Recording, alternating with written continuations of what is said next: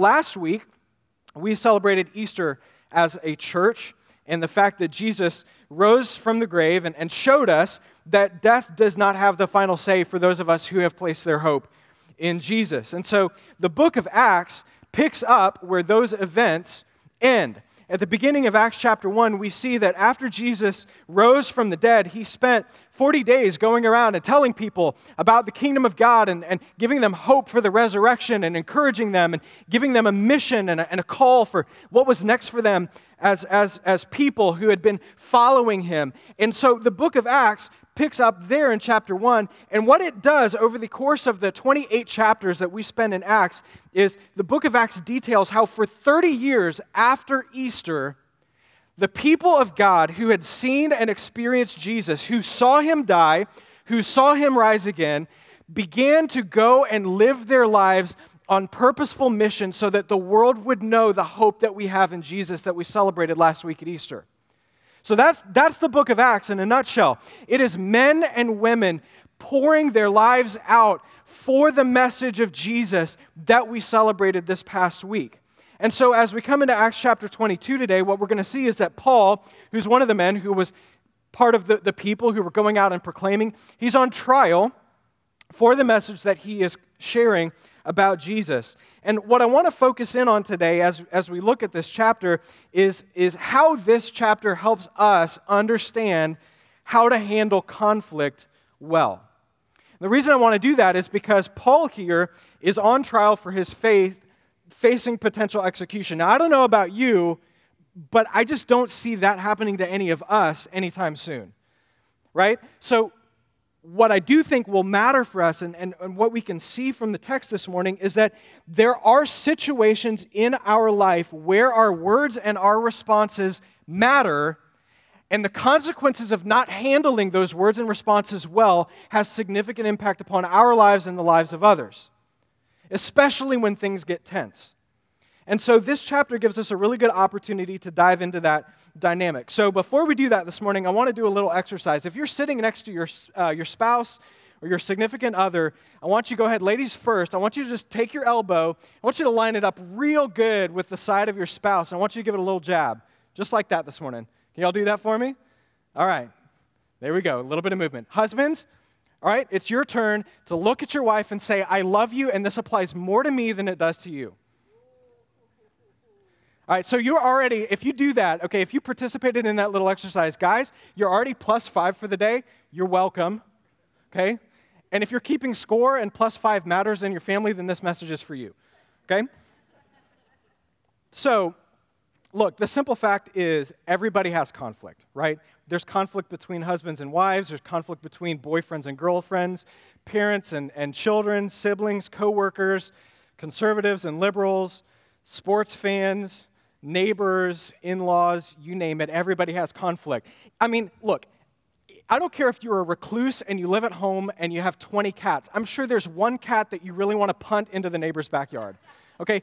Everybody has conflict. So no matter what you have done in the past as you go through life, it should be patently obvious to you and to me, there's nothing that we can do to avoid conflict.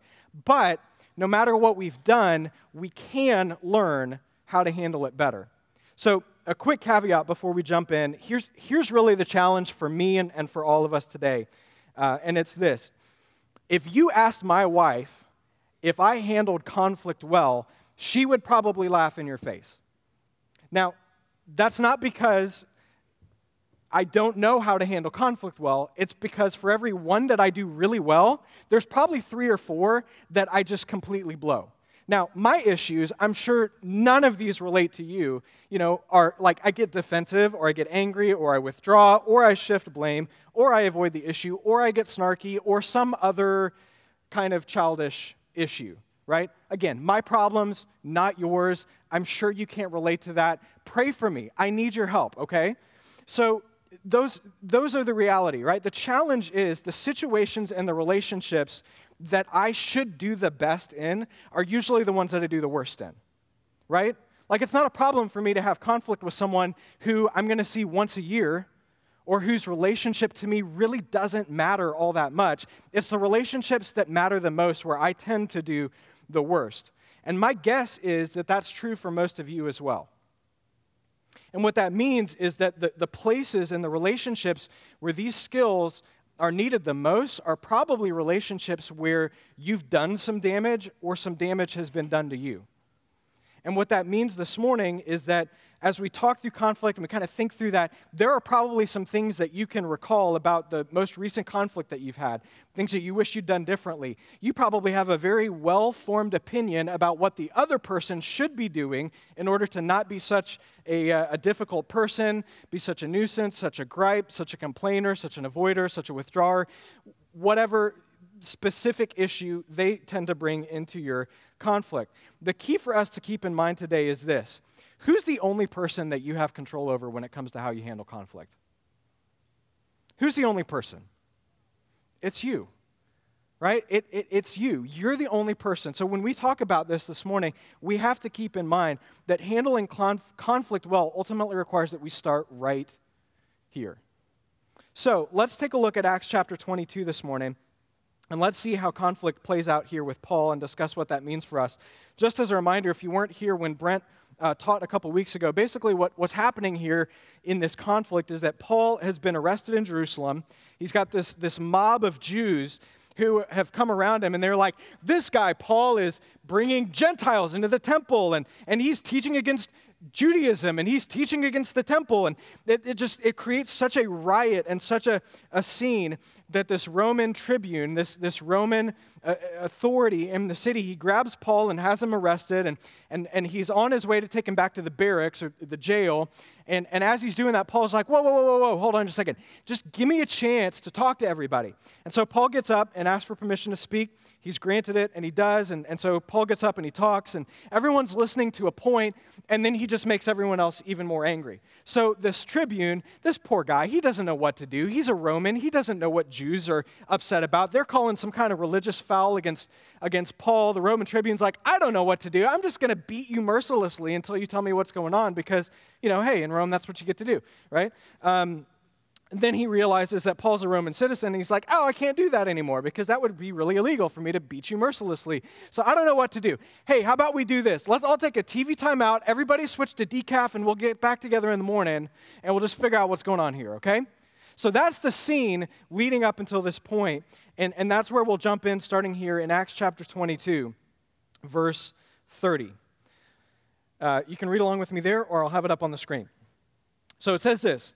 It says, but on the next day, so this is the next day after this scene that happened with Paul and the Jews, desiring to know the real reason why he, Paul, was being accused by the Jews, he, that's the tribune, unbound him and commanded the chief priests and the council to meet, and he brought Paul down and set him before them. Have you ever been in a situation where you walk in the door and you all of a sudden know that something's about to go down? I remember as a kid, one of the things that I would often get into conflict with about my parents was they would say, don't stay out too late. So as a 16-year-old with a driver's license, that means it's Friday night and midnight is not too late for me, but for my parents, they were thinking it was more like 9:45. Except that was never communicated, so I just kind of casually walked in at midnight, and my parents are sitting there on the edge of the couch in the pitch dark, looking at me. Do you have something to say for yourself? Well, I was going to say you're the best parents in the world and I love you a lot, but I'm guessing that's not what you want to hear right now, right? No, we have those kinds of situations, or in our marriage, your wife or your husband could look at you and say, what do you have to say for yourself? Well, I was going to say you look like you lost about 5 pounds, but that's probably not what you want to hear right now, right? There's this tense situation that you see here where there's been this 24-hour period of just brewing emotion and frustration and anger by this mob of Jews, and this tribune has thrown his hands up. It's like, I don't know what to do. And so he brings him down, and you have this guy, Paul, sitting before this council of people who are irate with him, and what he is about to say is going to determine the course of that conversation.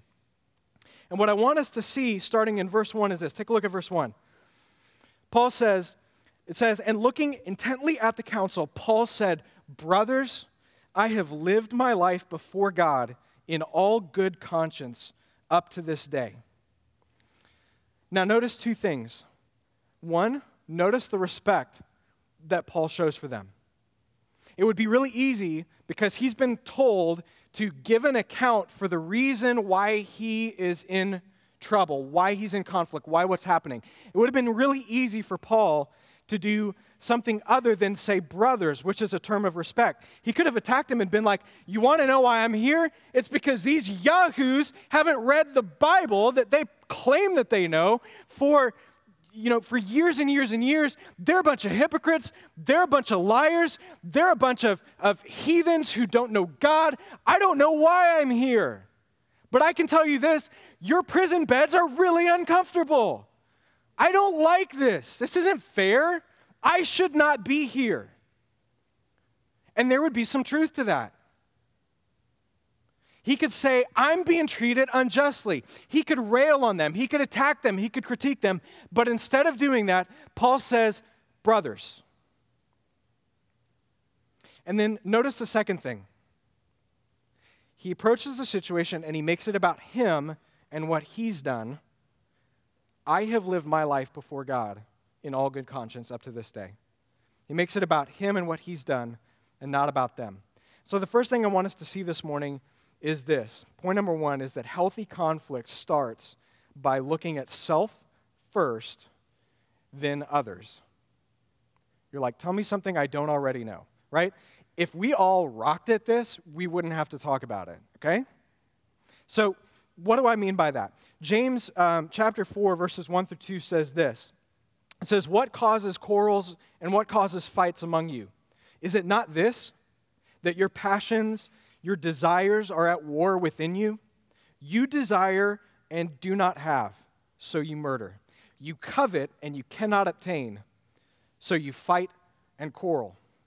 Church, the root cause of conflict comes when our desires are not being met. When our desires are not being met. You want something, you don't get it, you get frustrated by it, and then you react. It could be that you want respect. It could be that you want security or love. It could be that you want your preferences to be honored. It could be that you want a raise. It could be that you want comfort. I mean, fill in the blank. Someone or something is preventing you from getting what it is that you want. Now, when that happens, you can do one of two things. You can do one of two things when that happens. The first thing, the healthy response, is where you take inventory inside yourself and you go, is there something that's clouding my judgment here? Because I'm feeling this tension well up inside me. Is there something going on here that's clouding my judgment? Am I viewing this the wrong way? Am I being selfish here? Am I about to open up my mouth and respond out of frustration or anger, and maybe I just need to take a minute to clear my head first? What is it that I really want? This is where most people, including myself, struggle. Because when conflict happens, most of us are conditioned to do one of two things. We're conditioned to either lash out and attack, or we're conditioned to withdraw and escape. Right?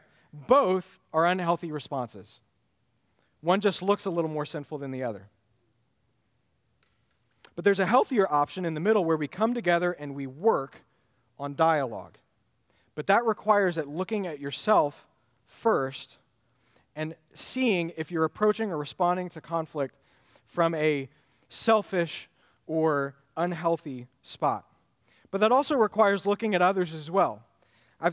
In reading and just kind of thinking through conflict, there's a lot of discussion out there. I'm sure you have probably heard it before. Like, you really just have to start with yourself. Look in your own heart. Make sure that you don't have a log in your eye. But the reality is, conflict is a two-way street, right? Like, you don't have, outside of figuring out which Netflix show you want to watch by yourself while you sit on the couch in the dark, like most of you don't have conflict with yourself beyond what's going on in here, right? Significant conflict takes place between two people. So it requires us looking at others as well. No matter what, the first response you should always have in conflict is to start by looking at yourself, but you have to be aware of who else is a part of the conflict with you, or else you're going to blow it. If you don't pay attention to who else is a part of the conflict, you're going to blow it. Most of us in conflict become about self-preservation, self-defense, self-vindication, fill in the blank, whatever that is for you. But conflict is a two-way street, right? Paul here looks at these men in the council intently. He starts with himself. He says, I've lived my life before God in all good conscience up until this day. But you think that Paul was unaware of who he was talking to? Of course he wasn't unaware. He knew exactly what would happen if he botched that situation. He was aware of the fact that I'm standing up and I'm having conflict with a group of very powerful men who can snap their fingers and send me to be executed or make my life very, very difficult. And so in the midst of opening up his mouth to have conflict, Paul was aware of the fact not only that he needed to begin with himself, but he was aware of who it is that he was in conflict with. Church, too often we fall into the trap of only looking at ourselves and forgetting about the other party. In the midst of conflict, we want to vindicate ourselves. We want to get our issues out on the table. We want to defend our position, our stance, our frustration, and we forget the fact that there's a person on the other end of the conversation who matters. How would conflict in your marriage change if you approached conflict with the mentality that said, I want to talk to you about this problem, and when it's done, I want you to feel respected. I want to respond to the criticism that you just gave me, and I want us to be okay afterward.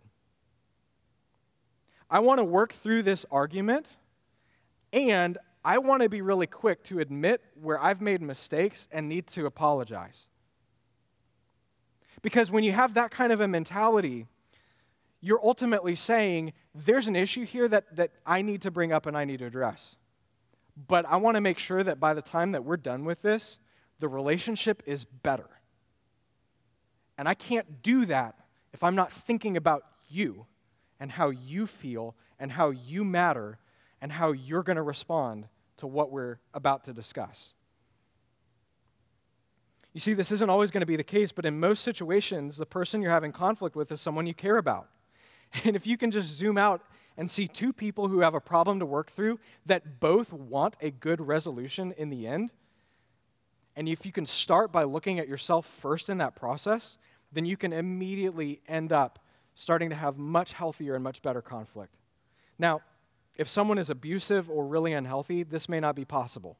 And it may be worth going to get professional help in this process. But for the majority of us, the kinds of things that we deal with at home on a regular basis, these are very simple, practical things that we can immediately do to begin seeing healthy conflict take place.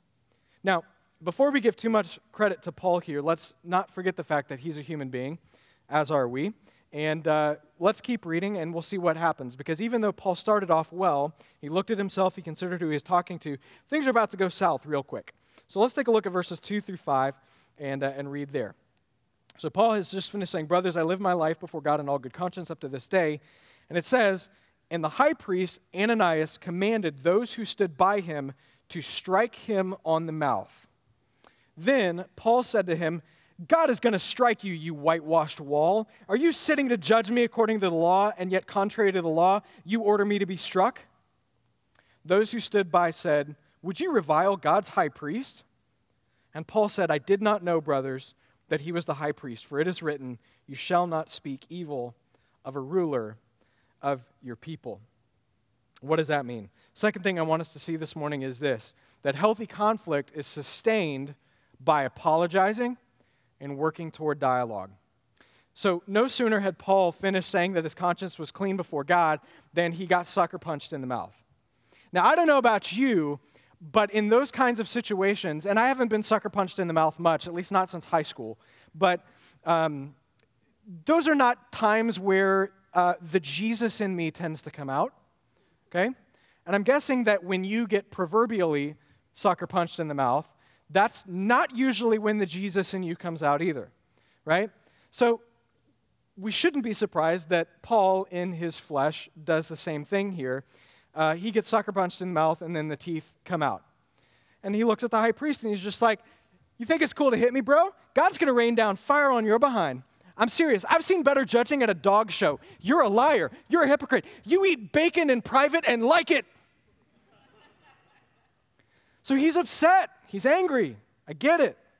Point is, everything was civil until it wasn't, right? And that happens in our conflict, right? Everything is civil until it isn't. And when that happens, Paul had a choice to make, and we have a choice to make. Once again, take a deep breath, look at oneself, look at the person that you're in conflict with, and respond well, or bring out the guns. And Paul brought out the guns. Look, we've all had moments like Paul. Someone says or does something that makes you angry, or is unfair, or attacks you, or someone approaches you and says, hey, you may not realize this, but you did this over here, and that offended me, or that hurt me, or that was wrong. And when that happens, that's my personal favorite time to be like, oh yeah, you want me to tell you about who's doing stuff wrong? I've got a whole laundry list of you, sucker, brace yourself, right? You want to talk about my garbage?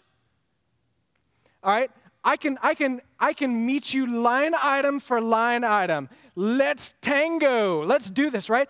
So when that happens, there's this part of us where our adrenaline kicks in. You know this, right? Like your adrenaline kicks in, your eyes laser focus, you feel the hair on the back of your neck. Man, if you've got a lot of hair back there, some on your shoulders, your back as well, starts to stand up a little bit. Your brain gets on high alert, your face begins to flush. You feel all those choice words that have been cleansed by the blood of the Lamb starting to roll back down your tongue, and the other ones come back up, and you're ready to lay into someone, right? And in that moment, you can choose to pause and respond well, or lose it and get angry and backbite and get defensive and get stubborn, or whatever your pet sin of choice is. When we don't respond well to conflict, or when we've done something wrong and someone else approaches us in conflict or in what could be a conflict-producing conversation, and bring something to our attention, we can take a lesson from Paul here and do what most of us really struggle to do. Own it and apologize. Own it and apologize. To be clear, the high priest didn't apologize for what he did. The guys who were with the high priest didn't apologize for what they did. But when Paul got called out for his actions, and he knew that what he had done was wrong, he didn't defend himself. He didn't blame the other person for his response. He didn't wait until they owned their part of the problem. He just said, you know what? You're right. I was out of line. That wasn't right for me to do. Hey, thanks for pointing that out to me. And you got to be careful when you say something like that, because if you mix a little bit of sarcasm in there, that can go real bad real quick. Hey, thanks for pointing that out to me. Really appreciate it. That was really what I needed to hear. Not what I'm saying. Hey, thank you for pointing that out to me. I didn't realize, but I see now that was wrong. I'm really sorry. Hey, I want to apologize for blowing up at you in that conversation that we had yesterday. I was frustrated, I was angry, and I took it out on you, and that wasn't fair, and it totally ruined our ability to resolve that problem. I'm really sorry. What can we do to fix it? Hey, I'm sorry for that response. That was really defensive, and I'm sorry. And if I do that, that is going to totally interrupt our ability to work through this problem. I don't want to do that. I'm really sorry. Will you forgive me? Can we work on having this conversation the right way? In this tense situation with Paul, if he had continued to push back and sustain his argument and continue to dig his heels in because he had been wronged, he was frustrated, he was angry, it was unfair, it was unjust, he didn't like what was happening to him, if he continued to dig his heels in, this situation would have gone very badly for him. And I think if we can zoom out and think about our own relationships and our own life and our own experiences with conflict, most of us would probably say, you know what, Chris, yeah, when I dig my heels in the midst of conflict, it usually doesn't turn out the way that I hope it will. I may feel like I got to say what I needed to say afterward, but I usually have to backtrack and apologize for it. And playing cleanup from the damage that was created is usually a lot more difficult and painful than if I had just stopped for a minute and been willing to say, you know what, I was wrong. I'm really sorry. So Paul instead of pushing in further, found a way to stop and evaluate himself and apologize for his mistake without making it about the other person. Church, when we're in conflict, if we can stop the runaway train of emotion and instead work on getting to dialogue by apologizing about the problem and laying down our sword and looking at ourself and the other person, we'll begin to experience healthy conflict way more often. If you heard conflict in our home, one of the things you would hear from time to time is that one of us would look at one another and say, I'm your best friend. Why are you fighting me? I love you. Lay down your sword. I'm not fighting you. Lay down your sword and talk to me. I'm your best friend. There's no one in the world who loves you more than me. How can we work through this? Sometimes it works. Sometimes it doesn't. But it's always a reminder to us that, hey, if we continue to fight and butt heads and bring our swords to the table, we've already lost. We've got to find a way to apologize, lay down our sword, look at ourselves and the other person, and try to work through things in a healthy way. The Proverbs are a really excellent source of wisdom for this. I pulled out a few that I think are just really helpful for us this morning. Proverbs 18:13 says, "He who gives an answer before he hears, it is folly and shame to him." I think when we're in the midst of conflict, part of this owning what we've done wrong and working toward dialogue means being able to sit back from time to time and go, you know what, I just want to listen and understand, maybe even ask questions. I want to get a fuller picture of what's the matter. And before I open up my mouth and respond, I really want to hear what you have to say. Because maybe there's something in there that before I tell you my opinion on it, I need to own and apologize for. Or maybe if I sit back and I just listen for a minute, I'll realize, you know what, there's some truth to what you're saying. We can deal with some of the stuff that isn't as truthful later, but right now you're hurt, and some of what you said is absolutely true, and I need to own that. We need to talk through that, and we need to make sure that before this conversation ends, you know that I heard exactly what you said. Proverbs 15:1, a gentle answer turns away wrath, but a harsh word stirs up anger. It's really easy in conflict to match tone and offense with the same. But if we can become a people who sit back and go, okay, I want to own what I've done wrong and I want to work toward dialogue, can sit back and say, you know what, I feel like responding this way, but a gentle answer is going to take what could be a very tense and anger-filled situation and turn it in a completely different direction. Last one was Proverbs 10:19. It says, where there are many words, transgression is unavoidable, but he who restrains his lips is wise. Now, husbands, you don't get to look at this and go, that means I don't have to say anything, because then nobody can get angry at me, right? Not that I have any personal experience with that.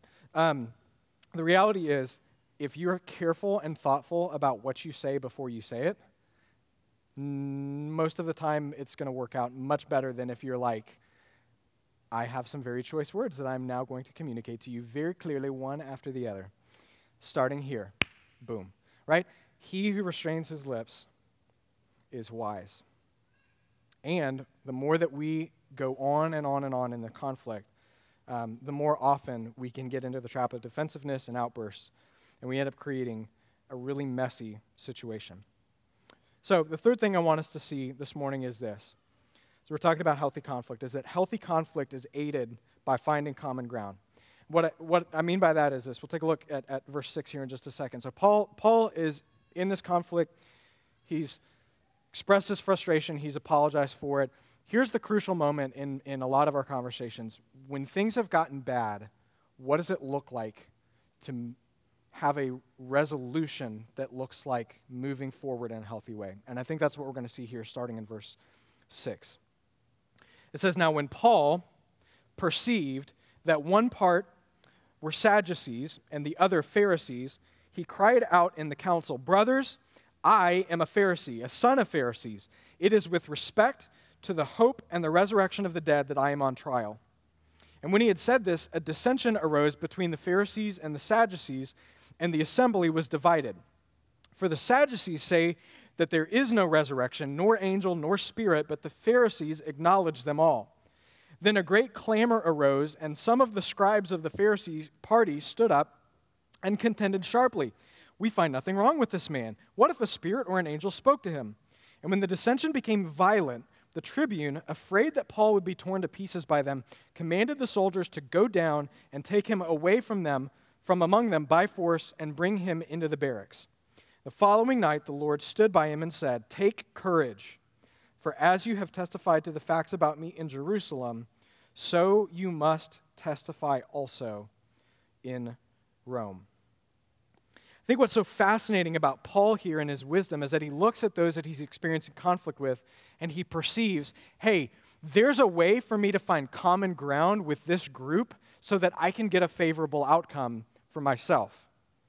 So what Paul does is he looks at the group and he goes, okay, I'm a Pharisee, I'm a smart guy. Part of the people here are Pharisees. Part of the people here are Jews. Half this group believes in the resurrection. Half this group doesn't believe in the resurrection. And so what does Paul do? He immediately gets up and he says, hey, Pharisees, guess what? I'm one of you. My dad was one of you. I'm a Pharisee of Pharisees. My family is just like you. I understand exactly where you're coming from. And guess what? The reason that I'm here is because I've been proclaiming hope and resurrection from the dead. Now, what Paul knew, because he's a smart guy, is that the Pharisees and Sadducees didn't like Paul and wanted him to shut up. But more than that, the Pharisees wanted to argue against the Sadducees. So he just stirred up the pot a little bit and then sat back and watched it burn. Like, all right, y'all are angry at each other. Cool, right? No, what Paul did is a principle that I think will help us as we understand conflict, right? He appealed to what the Pharisees wanted, and he found an ally. What ended up happening here? The Pharisees started getting up and saying, maybe this guy actually knows what he's talking about. Maybe an angel spoke to him. I don't see any problem with Paul. Why are we holding this guy here? I mean, let this guy go free. I'm sure he has important stuff that he can go and do. He ended up finding common ground and tapped into a core desire that all of a sudden got these people saying, you know what, you're one of us. You want the same thing that I do. You and I are on the same page. And all of a sudden, he's got people on his side instead of fighting against him. Can I let you in on a little secret, church? Most of the time, you and the person you're in conflict with want the same thing. Do you understand that? How many of you actually think that your spouse wants an unhappy marriage where you both feel unloved, unheard, and unsafe?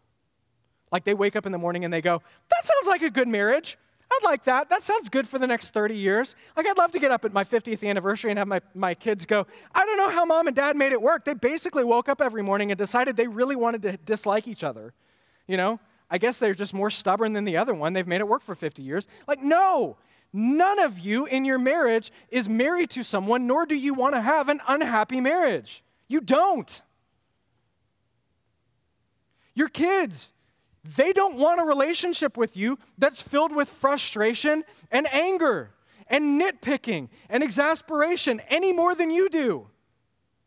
Your boss, your coworkers don't want to show up to work and feel like they have to show up and begrudgingly do their jobs.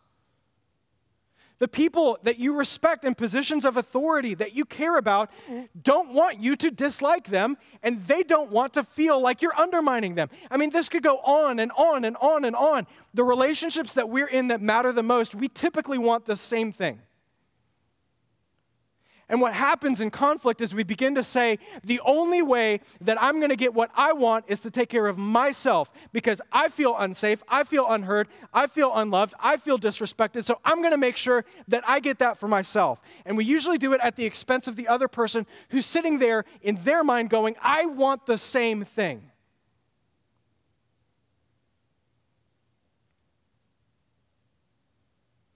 Most of the time, conflict is born out of someone caring for the relationship and wanting some aspect of it to get better.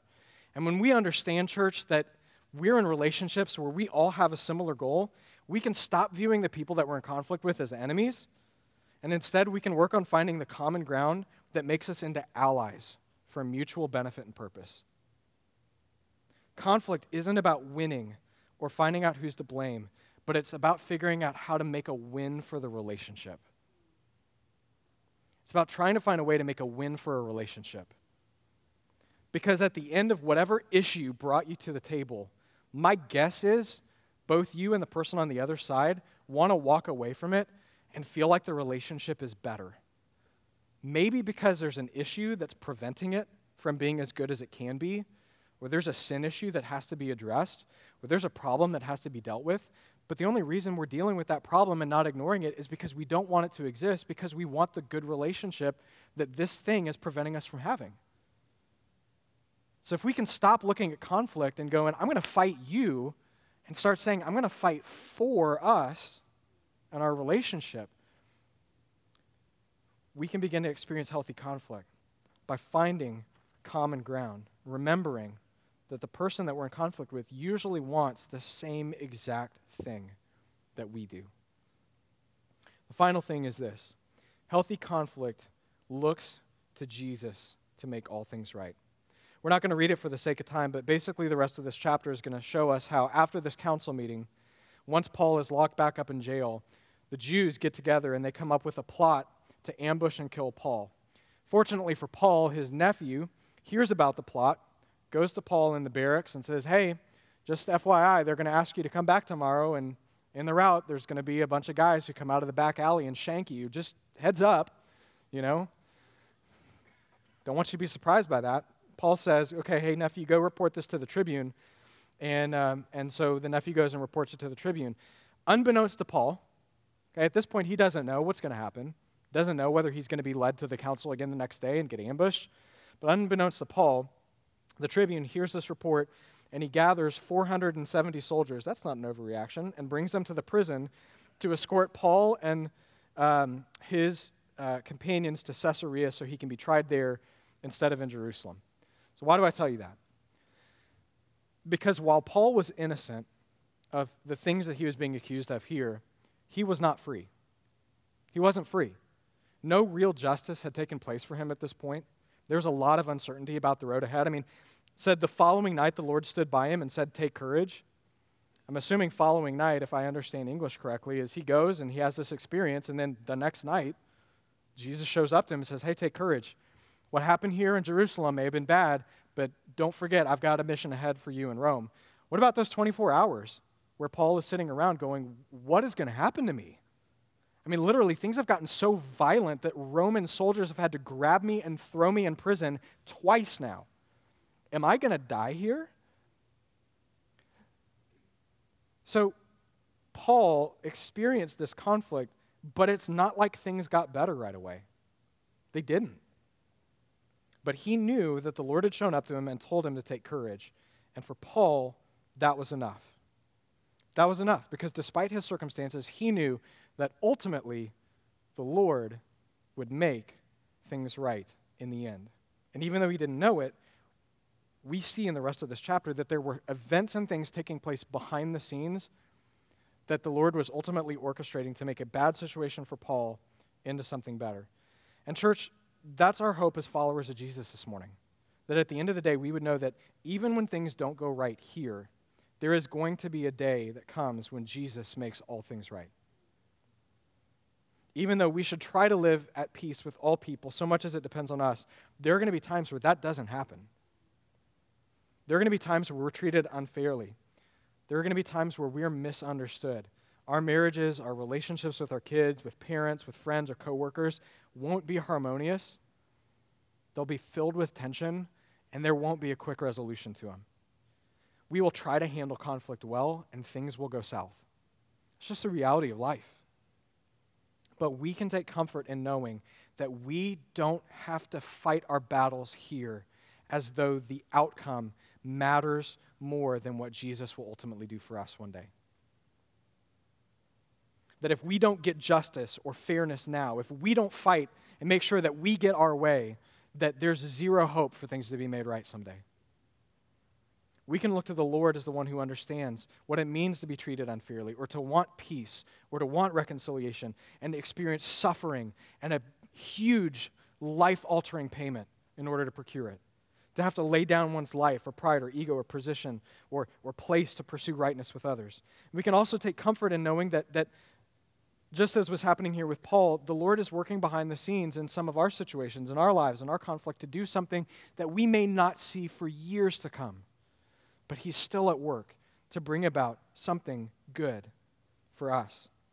My hope for us as believers this morning is this, and then we're done. I believe as Christians, we should be the best at conflict. I believe we should be the best at conflict.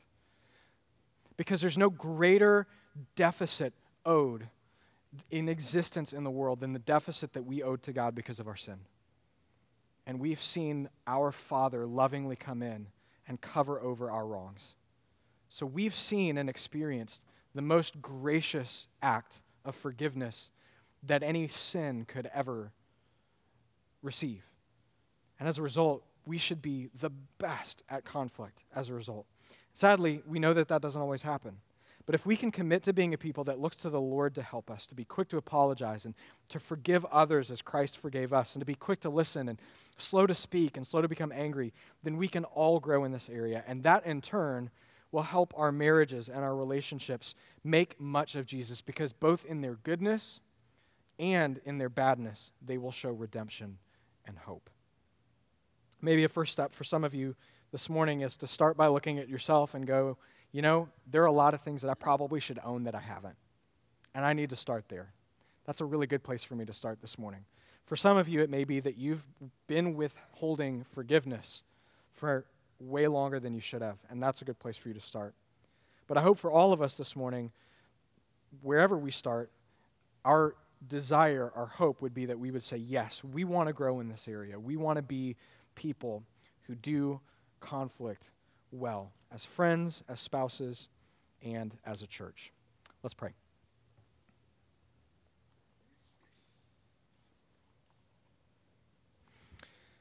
King Jesus, Paul would go from here, and he would end up in Rome. And you would use his time in Rome to create an unbelievable wave of influence for the gospel. He couldn't have known in the midst of that conflict, in the midst of the difficulty that he experienced, the goodness and the mercy and the kindness that you would extend to him over the years to come. And he had no idea of seeing how faithfully you would work. Lord, would you help us to be people who understand that conflict is going to happen, but how we respond to it is something that we can change. And that because we believe in your truth and in your promises, we can have hope that you will show your faithfulness and your kindness to us as we attempt and try with all of the power that Jesus gives us to respond well and to operate as people who own and apologize when we've done wrong, who extend forgiveness graciously, and who fiercely love one another and are committed to finding a common good, even in the midst of our conflict. Lord, we thank you that you love us and that in our sin toward you, you didn't choose to withhold forgiveness, but you sought us out first and desired to make all things right, and that as a result, we get to experience the joy and the hope of knowing Jesus as our Savior and our risen King. Lord, we come to worship you now in response to that truth. We pray these things in Christ's name. Amen.